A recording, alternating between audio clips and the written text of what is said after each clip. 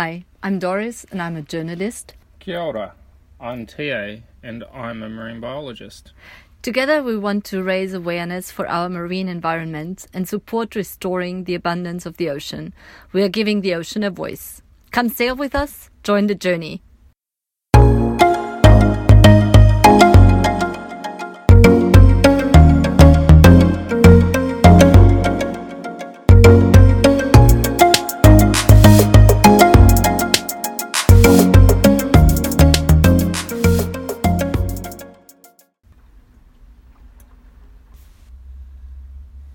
Good morning, everyone. Welcome on Kahu. Kia ora, welcome to another day in the bay. We're going to have a very interesting topic for you, and everyone who's ever been in New Zealand knows that there's a special world out here. It's the Maori world. And STA is Maori. We thought we will bring you a little bit of the connection of the Maori, or the perspective the Maori have in relationship with the environment and the places and spaces they live in and come from. So, Tia, share a little bit of the Maori relationship towards this place. Yeah, Māori have a really unique kind of connection, and that connection is derived from an ability to trace genealogy. Our ability to trace our whakapapa, which is genealogy, back to an ancestor and back to an ancestral land or an ancestral place. And that stretches all the way back to our Polynesian roots of Polynesian navigation around the whole of the Pacific. Whakapapa is something you hear a lot here in New Zealand. So it seems to be really, really a defining element. And it is basically the connection you have with the place your family, your roots come from.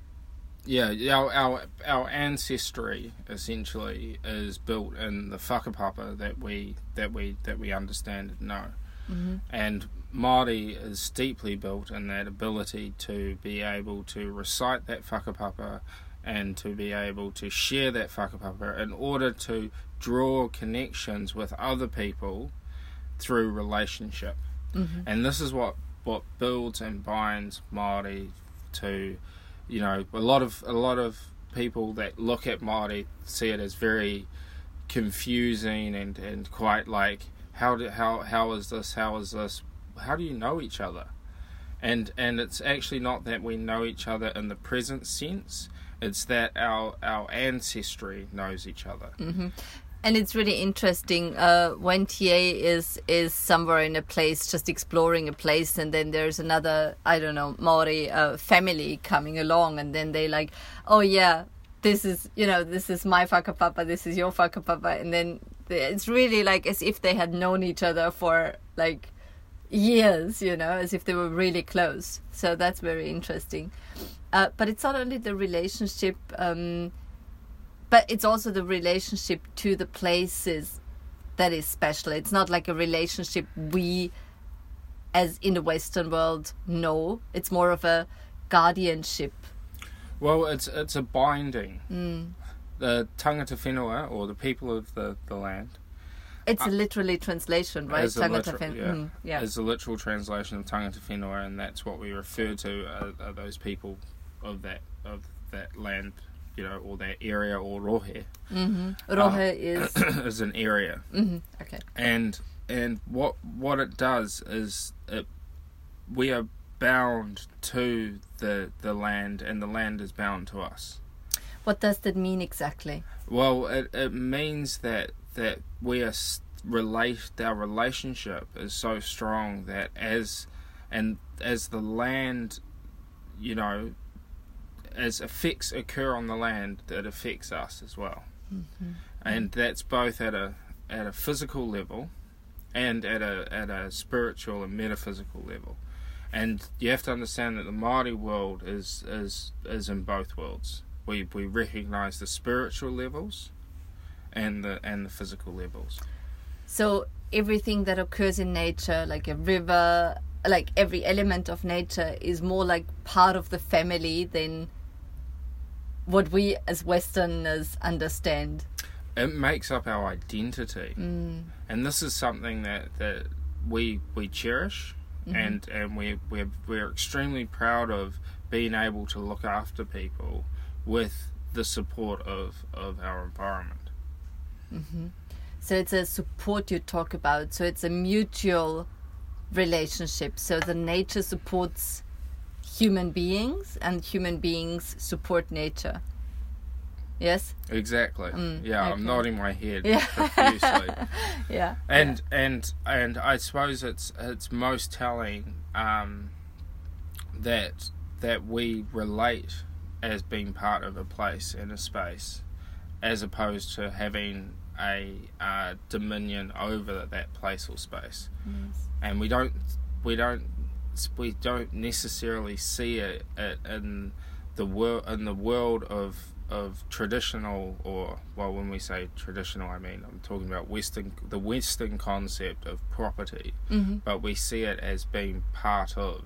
So essentially, we are the property of the environment, and the property of the environment is us.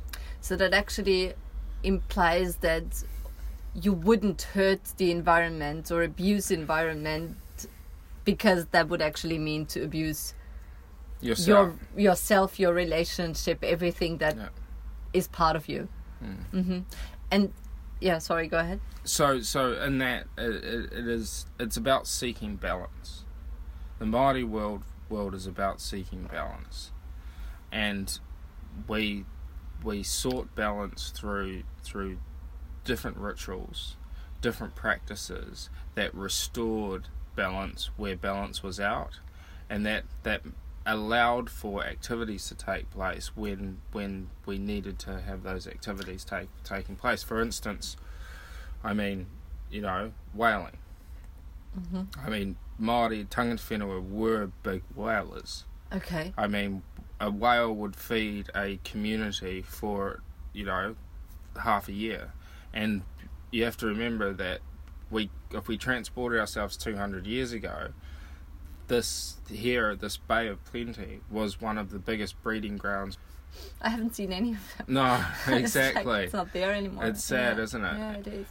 And for Indigenous people, for tangata whenua and Māori people, we can no longer have that connection with those animals, those kaitiaki and those taonga. You just mentioned two things.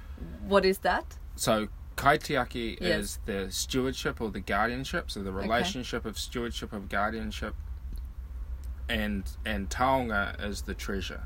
Okay. But it's not only when you, for example, when you eat a whale, it's also another thing which I found really interesting. So when you eat an ike, a fish, when you eat the whale, that is also a very different concept when you eat this. Can you explain that? Well, we look at it as the sharing of life force or mauri, and the sharing of energy. It's more of a celebration, I find, than a consumption. It is, very much so, and it's a celebration of life. And for instance, when we die, I mean, when Māori people die, we celebrate their lives for 5 days. How does that look like? Well, it's called a tangi, which is tears or crying. Okay. But it's actually a celebration, and it's where our whānaus, our extended hapu, iwis, or associated tribes will come together, and will share whakapapa, and share knowledge and awareness, and through that shared whakapapa and awareness, we understand who we are, how we got here, and why we are here. And you celebrate the person who was part of it and left? Well, they haven't left, you see. Okay. Where did they go then? Well, what is the understanding? The other thing that's really kind of a bit difficult for for tauiwi. Which is foreigners, tuiwi. Yeah, people from other places. Is that Māori are timeless. Oh yeah. Because of our whakapapa and our we don't have a relationship with time. I see. Yeah. As long as Māori still breathe the earth and still swim in the ocean and still walk the land and still maintain connection, we maintain what is the essence of Māori. It's a very interesting and quite hard or quite different concept of oneness. Like there is the single person and the single individual, but there's also like this oneness which connects you to everything and anything over time and space, and very, very, very fascinating. Well, really. There was no... The sense of individualism is only something very recent. I mean, very recent for Māori people. Okay. Yeah, so I hope that was a good little taster and a... It's just a glimpse of something I haven't really understood fully because it's really complex. Yeah, and we look forward to sharing this with you and as we go through this journey. So, Nomad Ocean. Join the journey. Ka kite. Thanks for diving in and jumping on board. If you like what you heard, give us a hand and support us on our website, nomadocean.org.